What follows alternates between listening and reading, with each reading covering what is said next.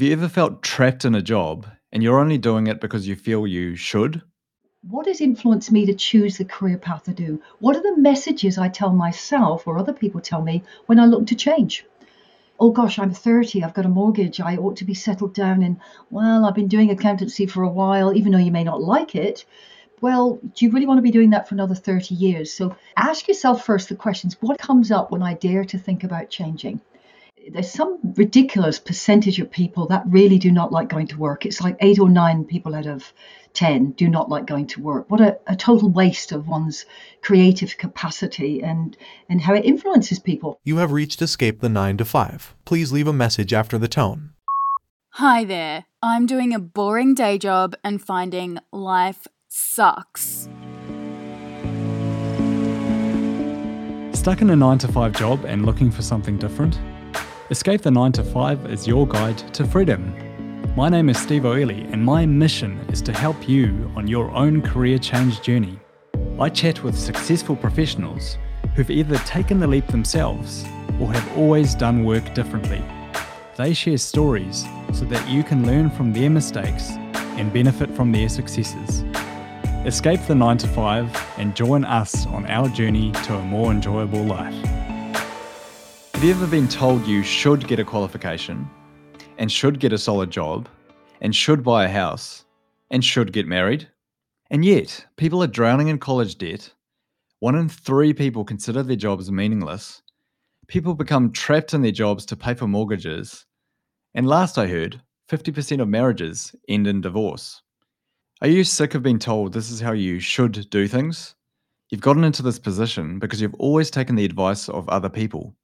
Your parents probably told you to get some training behind you, get a solid job, maybe even a mortgage, and then you'll be happy.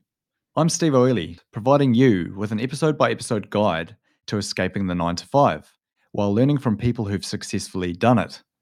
In our second episode, that person is Organisational Psychologist Clare Mann. She's identified myths we tell ourselves we should do, and how you can get rid of these and spend more time doing things you actually want to. She encourages you to remove the excuses and come up with your best version of your life if you knew you could not fail. She also untangles all the myths we tell ourselves that get in the way. Finally, I'll give you a take-home challenge to help you on your journey out of the 9 to 5. I joined the conversation explaining to Clare why I started the podcast. The inspiration for the podcast was actually talking to so many of my friends, and every second person that I talked to said, I've done this degree and I've been working in this industry for 3 or 4 years and not happy and don't know what to do with my life. And I think people feel a little bit trapped potentially, because if you're not happy when you're 21, you sort of feel like, I'll study something else or I'll do something completely different. But when you're in your late 20s or early 30s, potentially there might be a mortgage there or other commitments that mean you can't necessarily change. Yes. For our listeners, can you just give us a bit of a background as to who you are and what you do? I'm Clare Mann, of course, and I've been a psychologist actually for about 30 years. But I started off as an organisational psychologist. But that wasn't till I was about 25, 26. I left school at 16, actually, and was heading for the banking career. And I found out very early on that was not for me, that more pedestrian life. And after about 5 or 6 years, I knew I was more of a people person. So luckily I had some good people around me that influenced me to make those changes. So ended up with organisational psychology and working in organisations, and then later on moved into more direct work, coaching, and then more sort of counselling psychology and around the communication piece.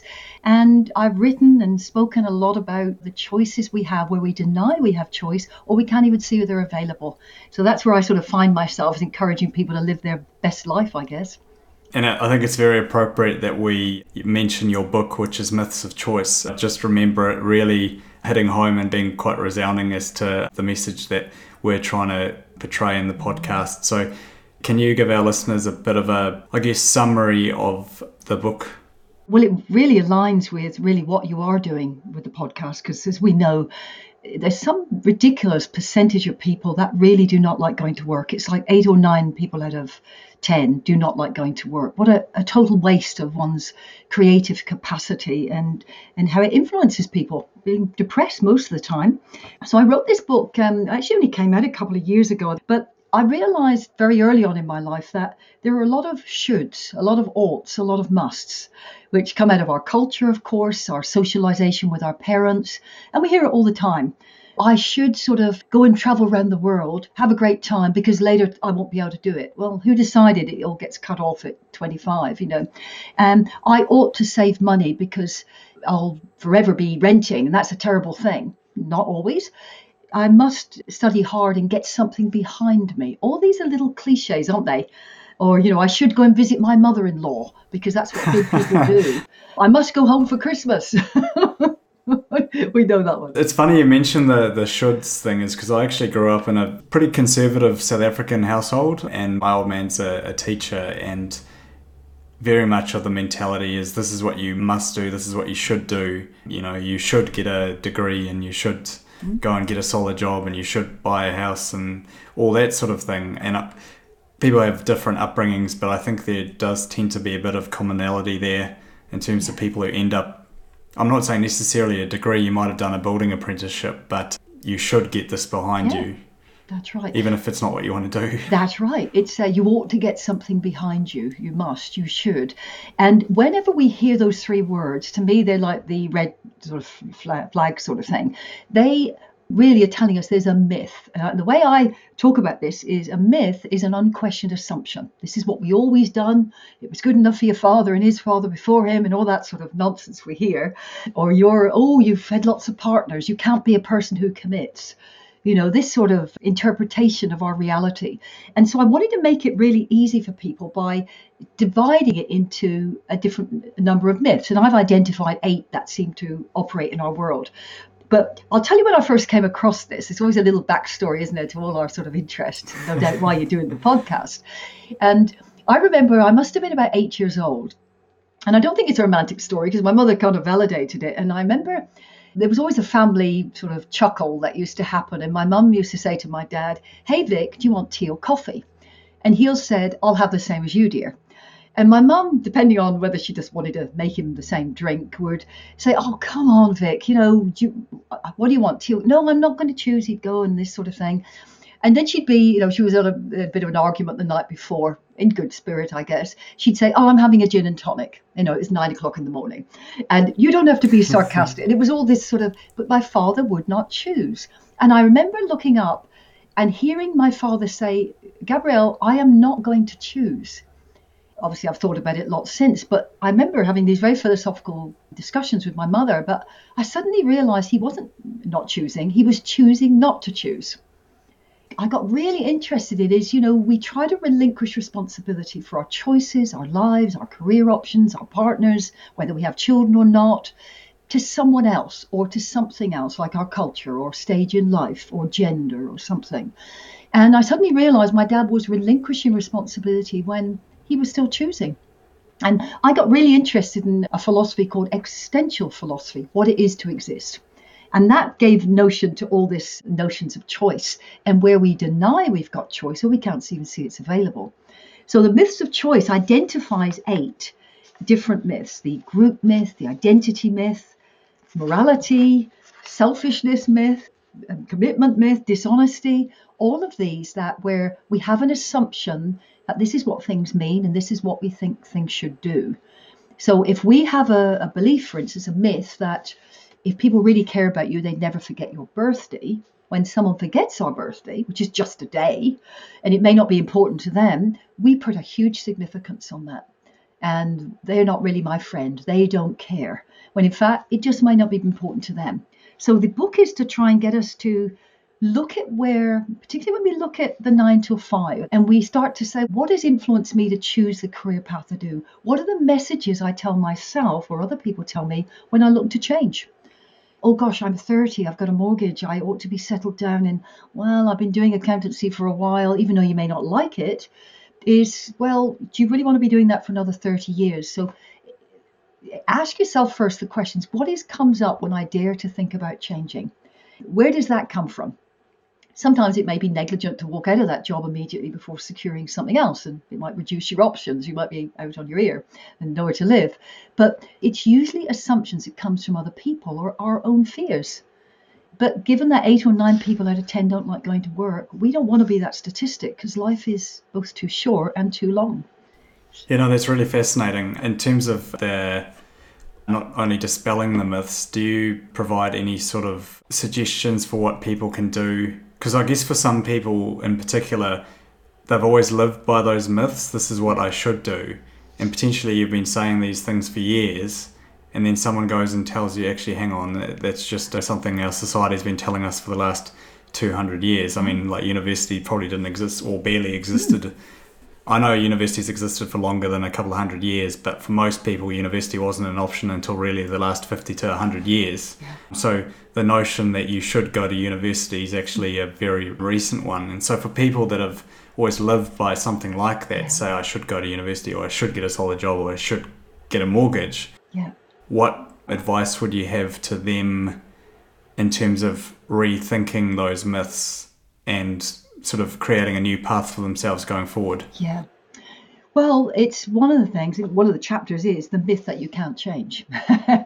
Because but it's being realistic, the fact that when we come to think about change, say it's ending a relationship, and you've been in the relationship a long time, and we try to think about that, or we've been in a job a long time, we have responsibilities, we talk our way out of it. I've got responsibilities, my children are at a certain school, my partner wouldn't like it, is going through a process to identify, I get people to picture that they're in a bit of a box, okay, and you're trying to get out of the box.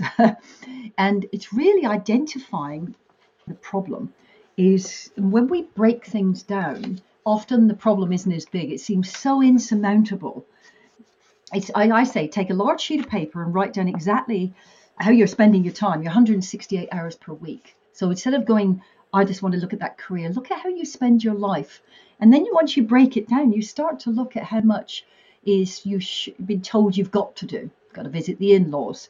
I should go to the gym, even though I really would prefer to do some gardening. But we go to the gym because that's our cultural expectation at the moment. So how do you spend your time? Dividing them into enjoyable, unenjoyable, and indifferent, positive or negative, active or reactive. Are you choosing them or letting someone else do this? And I get people to actually work through what they do with their time. And a big chunk of that is going to be work. So it's looking at asking a really big question. I want you to imagine, and everybody can do this exercise, you have all the money in the world. And it's not just your money, but you can call on other people's money. So people will invest in your projects. You've got all the confidence, all the contacts, all the health, all the energy, all the time, and other people's time. So in other words, you have no excuses. And I say to people, what would you begin to do right now if you knew you could not fail? And most people go, but they immediately put the limits on. There's the myths, you say. Yeah, well, what I would do, I'd go and do this job. Well, maybe you don't want to do a job. Maybe you could just do a job for 2 hours a week and get other people. What is the outcome of the job you want? Well, I like being around really cool people. I like being a bit creative. Well, you don't have to have a job for that. Remember, you're the master of the universe here. You've got no limitations. If you can do it without censorship, don't worry how you're going to get it. It gives you an idea of the sort of area that your compass needs to be directing in. So if someone says, honestly, I'd probably go and do voluntary work in India looking after orphan kids, there's something there for you.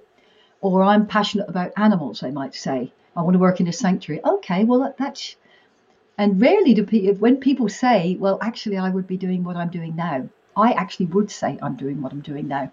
To me, although I work very hard, it's a bit like a hobby, really, because getting people to talk about how to have enjoyable, authentic, meaningful lives and the honor that people tell me about their lives, that's really cool. So I'm definitely glad I left banking and actually went and did this, because it was, I think I would be very distressed if not. The point you're making in terms of removing those limitations, and I find a lot of people, when you honestly ask them, they've maybe had a couple of drinks, and you honestly ask them what would you want to do with your life, most people say things that are actually very realistic. I don't think most people want to become, if I had all those limitations removed, I don't have any interest in being the world's most famous actor. I mean, don't get me wrong, I'd love to be the world's best sports person, but that is one example where the ship has sailed. But in most cases, most I think most people's kind of ideas of what they want to do with work are actually fairly reasonable. Yeah. It's not being like eye in the sky dreamy about it. It's giving people the idea to work with, and then from there you can take your current reality and slowly work towards making that your reality. In my example, I could quit my job and go podcasting full time. That probably wouldn't be a smart thing to do from the outset, but there's nothing to say that I can't do that on the side and slowly as it grows make that a full-time reality. But I think people manage to convince themselves that, as you say, the moment you start saying your dreams, it's like, yeah, I would do that, but I've got to pay the bills, or I've got to do this, or... Yeah, you're absolutely right. But you just said a moment ago is like to be the world sports player or whatever, but that ship has sailed. See, is that a myth? Now, the reality is, of course, we know that there's for professional tennis or whatever it might be, realistic, I say real, there's within the limits of one's own physical health. And if you're competing with a 20-year-old who, because of that, just that time in life and that little window when we know there's accelerated sort of progress potentially. But it doesn't mean if that's really if you had a magic wand, you would do it. Okay, that was really something somebody wanted to do. How can I bring that tennis into my life? I may not be on the circuit doing all this stuff, but maybe I can coach people. Maybe I can write a book about it. Maybe I can go and teach in a kids' school part-time teaching tennis. Whatever your love is, and you can start doing this now, whatever people's thing is. If they want to work in an animal sanctuary, you don't have to wait till you're free to do it. Go and volunteer once a month and go and do it. Whatever it is, start doing it, because it was a German writer called Goethe, I think, he said, boldness has power. When we go out there and start doing it, it's almost as if, I don't know, energetically, the law of attraction or whatever, opportunities rush to us, or we see those opportunities that we didn't see before. Start with a really big vision. With that vision, we could have world peace. And who was it who said, give me a big enough lever and I would shift the world? It was like Atlas or something. He wanted to, move the planet sort of thing. A lot of people say, oh, if I won the lottery, I'd do so and so. I very rarely say if, I say when. When people say, oh, if my podcast is successful, when my podcast is successful, and people go, yeah, but it kind of, there's that self-talk. So self-talk is a really big thing of this. Learn your own self-talk. What is it? The excuse is, oh, I haven't got enough time, not enough money, I'm not young enough, I'm not rich enough. These actually, a lot of them are all excuses. Because within reason, if someone else has done it before, we can do it. And often people use other people's money, actually. You've got to have what I call the stacking shelves job, is keep doing what you do till you can make that leap. If we move too quickly, or we start our own business too quickly, and we've got to make money within a certain time, we stop being creative. Whereas if we could start to invest in those changes and do things, we can start to see the opportunities, develop that while we're still not having to worry about paying the mortgage or the rent. And I think that's important. Yeah. It's interesting talking to different guests from completely different backgrounds and how some of the same sort of themes come through. One of the things you said earlier was something along the lines of, if you start doing something, opportunities will present themselves. Yes. I've had different guests say very similar things. And I've also read in a book which says people misunderstand motivation. They think that you need motivation to be able to do something. But in reality, by making an action gives you the inspiration and the motivation. So just by doing something will likely create the opportunity to...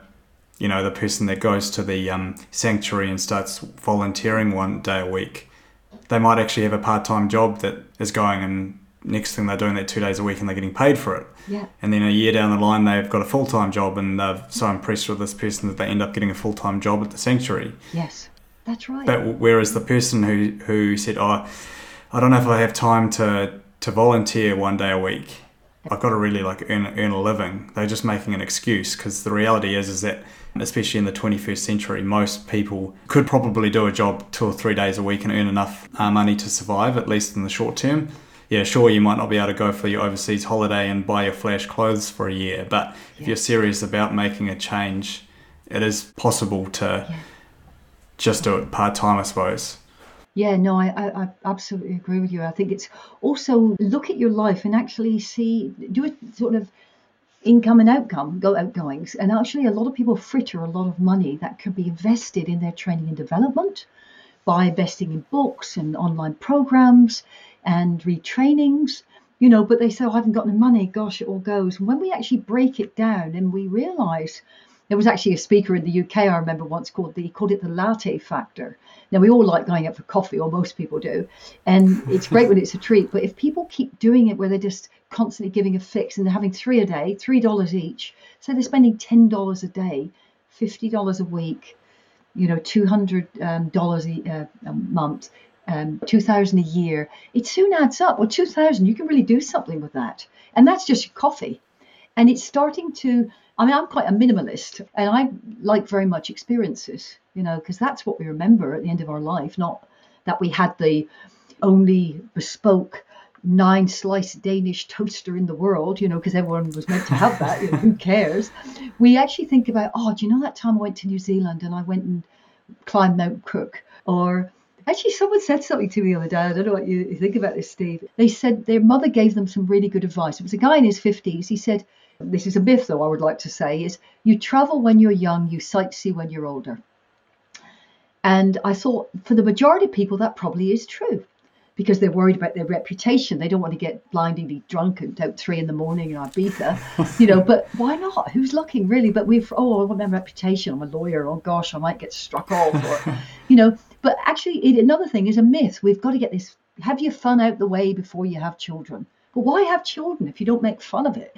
Funny thing is, I actually did a trip with some mates 3 years ago. Mm-hmm. We did what's called the rickshaw run. So we took tuk-tuks and we painted them in Kiwi colours and we travelled 3,000 Ks over the space of a couple of weeks. Wow. And bearing in mind that the tuk-tuk went about 30 Ks an hour, so it was a lot of driving. So most of the people that were on the trip were genuinely under 30, but we actually bumped into... there was an older guy, probably late 50s, with his 18-year-old son who was there. Mm. And we also bumped into a older group that were doing their own thing, but there's no reason to say that you have to go and stay in a flash hotel. That's right. Yeah. And is it better when you've stayed in some sort of place and you get to know the people that live there? Think of when you've been traveling or whatever, and you were sitting in the lounge somewhere and you bumped into other people at the, backpackers or something, or, in the pub or something. We're very isolated when we go and stay in hotels and we just keep to ourselves. Whereas you tend to chat with other people. And that's the stories that we remember. You remember all the stories of the tuk-tuk. I think that's great. I do know tuk-tuks. This was in Thailand, was it? Or where was this? No, this was India. India, of course. That's right. So normally you've got a driver, haven't you? But you actually drove them yourself? Yes, and it gave us a real appreciation of what it was like to be a local, because we ended up doing a trip where we did have a driver after the rickshaw run. Yep. And it felt so much safer on the road being in an enclosed vehicle. Yes. With proper suspension and stuff. But on the tuk-tuk gave us a true appreciation of what it was like to be a local. That's right. Absolutely. And when we travel, you are more like the locals. I mean, this is another thing about, the law of attraction. What we give out is what we get back. For instance, if we believe we're going to be rich and successful, if we take some steps towards it, we will be it. But if we believe we're always going to be poor, that's what we're going to do.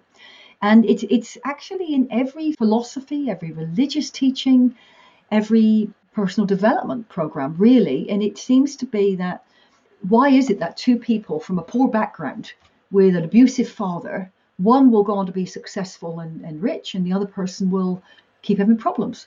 And it's often what people believe they're capable of. We have to make our own luck in many ways. Obviously, there's often opportunity or whatever, but, I've gone to motivational talks, and the guy that comes from like Puerto Rico, he was a street kid. And I remember seeing him at a speaker's talk once. And he came to America, and he actually was an illegal immigrant back then. It was probably 40 years ago. And he was locked under the truck that was going across to America. He just wanted to escape over there. Of course, he couldn't legally work, but he got a job, I think, at a fast food joint, looking after the outside area, cleaning it. And he thought, I'm in America. If I can't make it here, and I lived on the street in Puerto Rico or whatever, I'm going to make this work. So he decided he was going to be the best cleaner going. And he was going to be waiting the tables, even though he was a cleaner, and he took great pride in this outside area, this fast food thing where people just threw their junk out there. And of course, he was recognized. And then he got an opportunity to work inside. Then he just worked up the ranks. And he started to realize is that if we do every job and every action as if it's absolutely our choice and we give it our best, we've got a much better opportunity. We're demonstrating to other people that might take a risk in us or, invest in us or offer us something. But if we say, oh, yeah, I'll really show up when I do what I really love, people are going to go, well, if you can't do it with the small stuff, how are you going to do it with the big stuff? So I think it's very important to act as if, talk as if you're already successful, But another little tip for people is ask yourself, what is success? I heard a wonderful definition by the late Earl Nightingale. He said, success is the progressive realization of a worthy ideal. The progressive realization, something we are doing every day, moving towards, whether stacking our shelves, we are moving towards because we're dreaming about our dream. That's moving towards. Progression of a worthy ideal. We've all got to decide what our worthy ideal is. I'm sure that, you doing the podcast, something you obviously love, and it's, you're making an influence and change for people. I bet you talk about that with your wife over coffee. I bet you're talking about it all the time. Is what people do, are they meaningful lives? You're this really interesting person you talk to. The very thing that you do, like falling off a log, is what we really love doing. And, if we can turn that into something that gives us an income, so therefore we don't have to spend our time doing other things to get the income to do this in the long term, the better. So work out what your worthy ideal is and then say, how can I move towards that? What is the worthy ideal? What is it you want from that? Well, I want to feel I haven't wasted my life. I want to feel, that I've done the best. I didn't let myself down. I want to contribute to other kids knowing that they can be successful too, whatever it is. But if we don't know where we're going, we end up somewhere else. So work out what the worthy ideal is.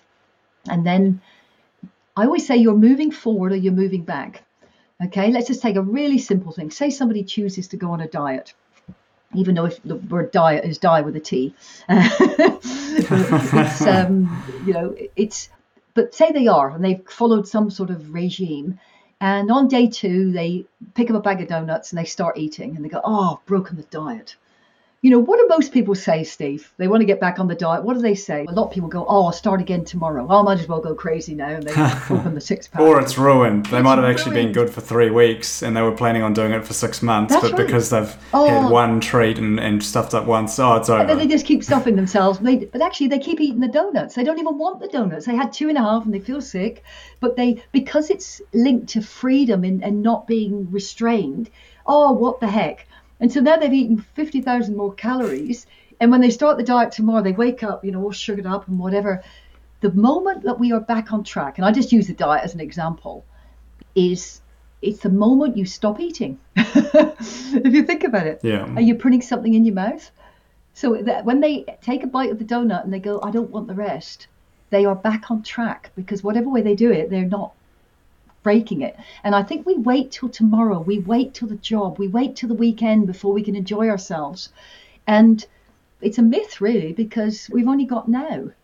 We're either moving forward or moving back. So you decide you want to be healthy and well. So let me give you an example, not to show off, but I've done yoga for 40 years.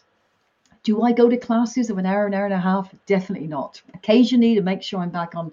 But I decided all that time ago, I took some great inspiration about a short-term course I did when I was very young. And the woman said, it's best to do a little bit every day than say you're going to do it on the 1st of January, never get around to it.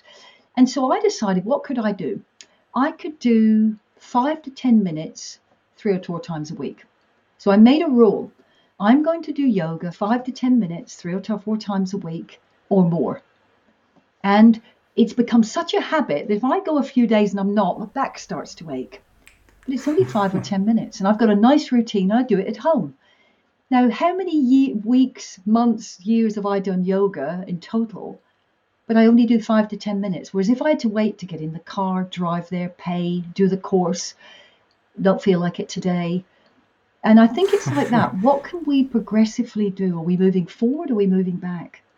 And whatever your dream is For the listeners of this, the fact that you're even listening to the podcast means you're moving forward. You're asking a question. You got here not by chance. It's because something is not working in your life.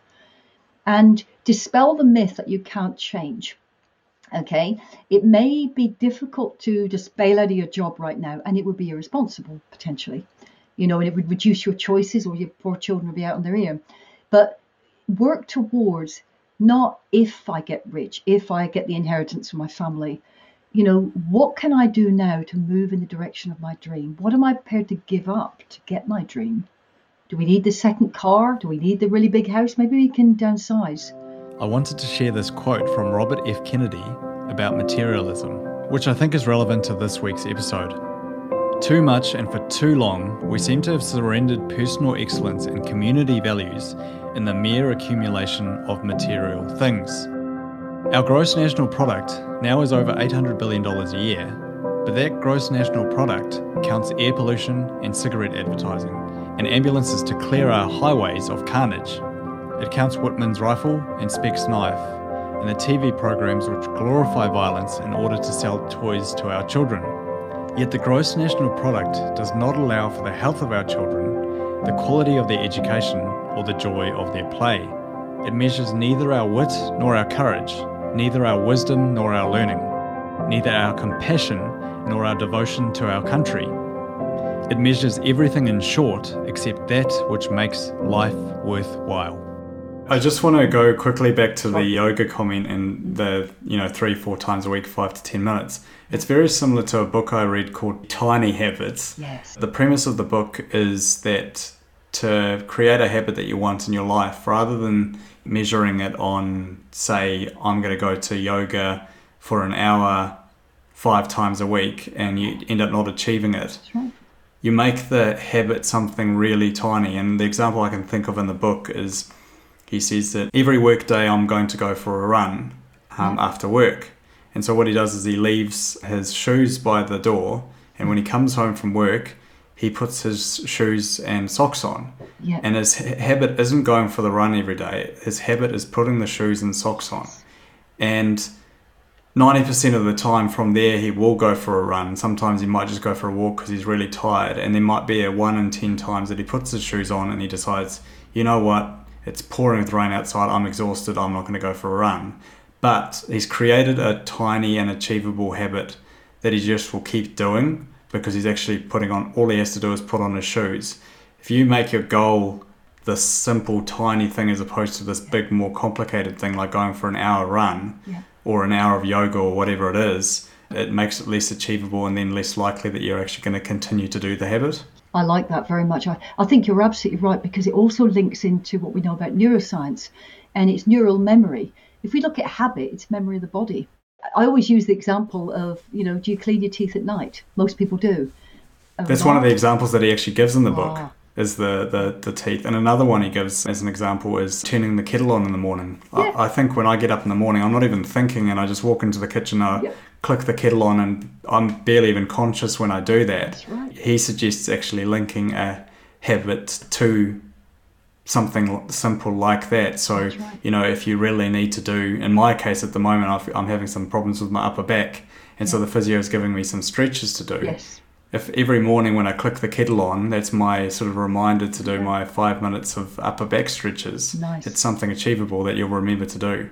I think that's it, isn't it? It's your body. Remember, we don't remind ourselves about cleaning teeth. We don't set alarms, but it feels weird if we don't do it. So we might even get out of bed and clean our teeth. They're not going to fall out. I always say to people, when you wake up in the morning, what's the first thing you think of? And people go, I reach my phone usually. That is something that must stop. Do not be drawn into the dumping ground of other people's stuff. Is develop a daily mantra. Now, when I wake up in the morning, the first thing that comes into my head, because it's become a habit, does it take 10 days to develop a habit, 30 days? Who knows? Psychologists do say that on average it's 30 days. If we have a particularly difficult experience or a very emotional, pleasurable one, it can be much quicker. But on the whole, we have to keep doing something until it becomes automatic. As children, we have to be reminded to clean our teeth, for instance. Then it becomes the habit. I have a habit that until I change it to something else, I cannot undo this because it is such a habit. So I wake up, I come into awareness, And the first thing that comes into my mind is, what a grand and glorious day filled with love, opportunity, and potential. Because I taught myself to do it. And then somewhere in the house, there'll be a dog tapping their tail. Oh my God, she's up, which reinforces it. I say to people, write it down, the 3 Ps, the personal, the present tense, and the positive. Not sort of, I will lose weight in the future. That's future, it's negative. Make bold statements. I am successful, enjoying life, healthy and fit, whatever it is. Choose something that works for you and write it down. Keep repeating it every morning. And when you forget, start for another 30 days. The idea also of the 30 days is that in the end, you're not counting days because you just do it. Now, when I wake up like that, and sometimes I have to get up very early and go into Sydney in the city, I am immediately propelled into empowerment. What grand and glorious day with love, opportunity, and potential. I don't want to get out. It's all warm. It's a bit cold outside. But that changes things. Whereas if a lot of people go, oh, God, I don't want to get up. I don't want to go to work.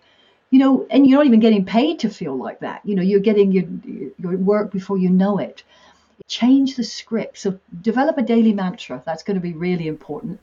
I just want to make a couple of comments there, Claire. One is that from the Tiny Habits book, that is something he suggests as well. Not those exact words, but he suggests when you get up in the morning, have something positive to say. And I can't remember the details. You'd have to read the book yourself. But the other thing that I want to say from people that are a bit more cynical, and I was one of those people, is I used to hear the positive mentality stuff and kind of roll my eyes and think this is a bit sort of wishy-washy and sure, say positive things, but the reality is that, I might have a crap day at work. That doesn't mean to say that you need to be positive 100% of the time, and it is okay to feel crap when you've had a bad day, but there's something about slowly over time or as quickly as possible changing your mindset to be positive. Yeah. And one of the things I noticed from doing some life coaching myself is that you were talking about the shoulds and the buts and the, I can't do this sort of thing.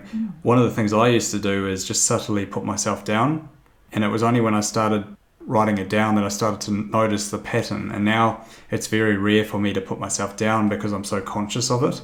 So, I'd be doing something at work and if something wouldn't go well, I'd be like, sort of mutter under my breath, you're doing a crap job or something like that. Until you become aware of these things that you're doing, you don't realize how much it's affecting your mindset. And I know it's a little bit different to what you were saying with the mantra in the morning, but having experienced that to a certain degree, I don't do a mantra or anything in the morning, but I do genuinely believe that that's got to make a difference in your life. Because if you're getting up in the morning, and I mean, how many people do we know that get up in the morning and is like, oh, I've got to go to work today, or and that's such what a waste of creativity. And we can change that. There's always a price to be paid. In the short term, you probably can't have the 4-bedroomed house and the 2 cars if that's what you want, but are you having that because you truly want it, or is it because that's where you think you should be in life? I remember I originally come from England, and I remember it was one of those times when my mouth dropped. And there was a guy that came to see me about something. It was some training initiative. And he was really burnt out and tired, and his job was too much for him. And I said, how come you haven't even got children? It's like you haven't got a lot of financial outgoings. That's not even your excuse here. And he said, yeah, but I've got this massive mortgage. I said, well, what have you got a massive mortgage for? He said, I live in a 5-bedroomed house, 2 bathrooms. I said, what, you and your wife? He said, yeah. I said, what for? He said, well, at that stage in my life, that's where I think I should be. And I said, and what's the cost you're paying for this? Because guess what? Nobody cares. They worry about what they're doing. And I think once we get over that, is most people they're worried about their own lives. People are afraid, but if I do it, everyone else is doing this, so I go along with something. Is when we stand out and we make a thing, often it gives other people permission to shine and actually go, well, if he can do it, if Steve can do it, I can do it. So I'm just going to borrow a quote from Dr. Seuss. Be who you are and say what you feel, because those who mind don't matter, and those who matter don't mind.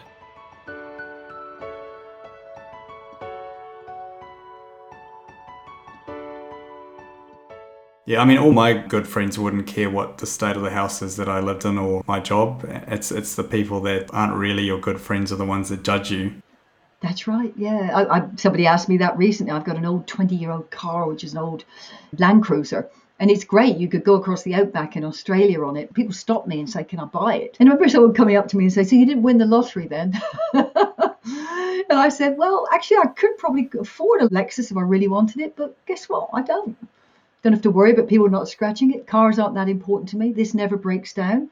And it's big and it's old. And she kind of doesn't give a damn when she's driving, so people stay away. But if I was in a Lexus, I'd be afraid people were going to upset. But it doesn't mean people shouldn't have nice cars, but have the nice car because you want it, not because you exactly, think if that's your thing. That's right.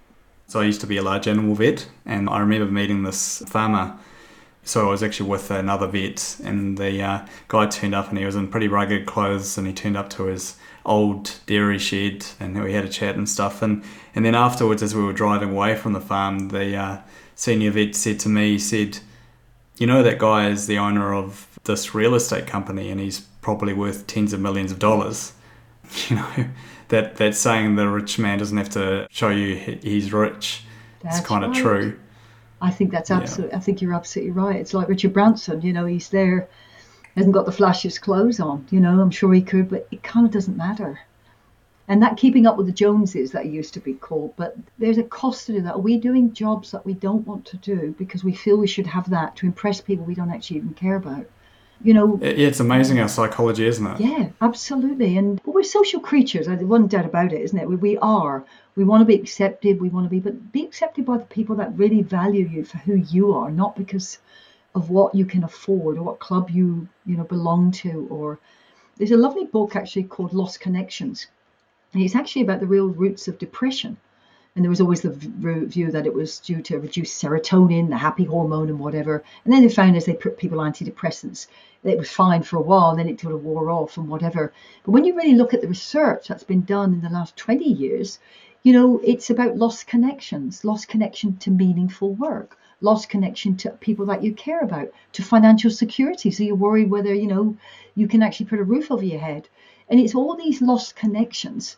You know, these are the things that we can't buy. And if we give that away because we think we should, ought, and must be doing something else, we are, as we've started off the talk, is we're adhering to myths, but we are denying that we have choice, or we can't see where it's available. It's fascinating, Claire. And I really appreciated your inputs. I think there's a lot of good stuff to take home. Mm-hmm. Just before you go, a couple of things. One is, where can we find out more about you and what you do? Sure, absolutely. Well, there's many websites I've got, but the two most poignant here, I think, is my general one to find my other websites, which is claremann.com, which is ClareMann.com. And then The Myths of Choice is a book that is in audio and in digital form, and in book. It has 50 exercises for you to go through where you deny you have choice, you don't have it, but also that chapter on if you really think how you're going to change your life, and it takes you through about 16 steps. You know, get some big sheets of paper and really plan how you're going to do this and what you're going to give up. So that is lifemyths.com. lifemyths.com. Just a quick question regarding the book. How did you motivate yourself to write a book in the first place?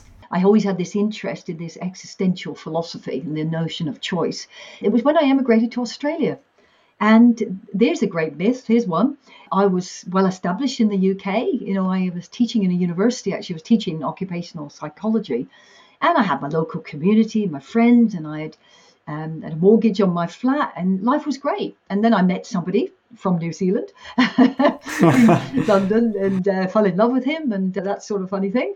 And I had to make a decision within the 3 months we were together. Then he came back, and I had a trip there. I had to make a decision to come to Australia or he to go there. Decided to come. When was this, Claire? It was about 20 years ago now. Yeah. But that was, you know, oh my gosh, I'm at the pinnacle of my career. That was really, oh my God, well, I thought it was, you know, but I had this great teaching job, and I was working in open learning. So I was even going abroad to trips to teach overseas students, all paid. It was great. See the world, get paid. But then I thought, I've got to weigh up. There's something, do I really want to be here? I've met this great person, you know, we just got on like a house on fire.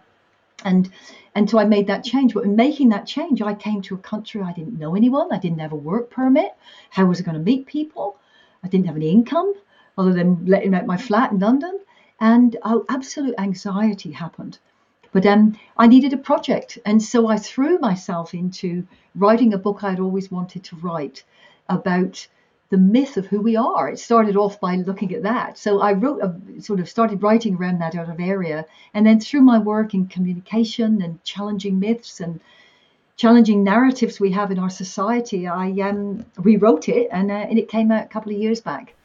I had a myth that actually it was safe to stay where I was. It was rewarding, but I could have still been there. I'd have a very nice pension now, I'm sure. Well, I wouldn't be retired, but, I would have been working towards it. But actually, I've now lived in New Zealand. I've lived in Australia. My partner is my best friend. We redeveloped what we're doing and we work together. And what do I remember? Do I remember staying safe in a job for 40 years? Or did I take that risk? And at the end of the day, what do we remember, Steve? We remember relationships. We remember the mate that was with us, talked to us at 3 a.m. because we had a problem. We don't remember how much money we had and that Danish toaster. That was organisational psychologist Clare Mann. I found the conversation with Clare particularly relevant to escape the 9 to 5, because so many people are doing things because they think they should be doing them, not because they actually want to. I grew up in a relatively conservative South African family. We were always told you must do this or you should do that, without any real explanation of why. We're told we should go to university or we should travel while we're young, without looking at the goals of the individual person. I was told I must go to university, and I did.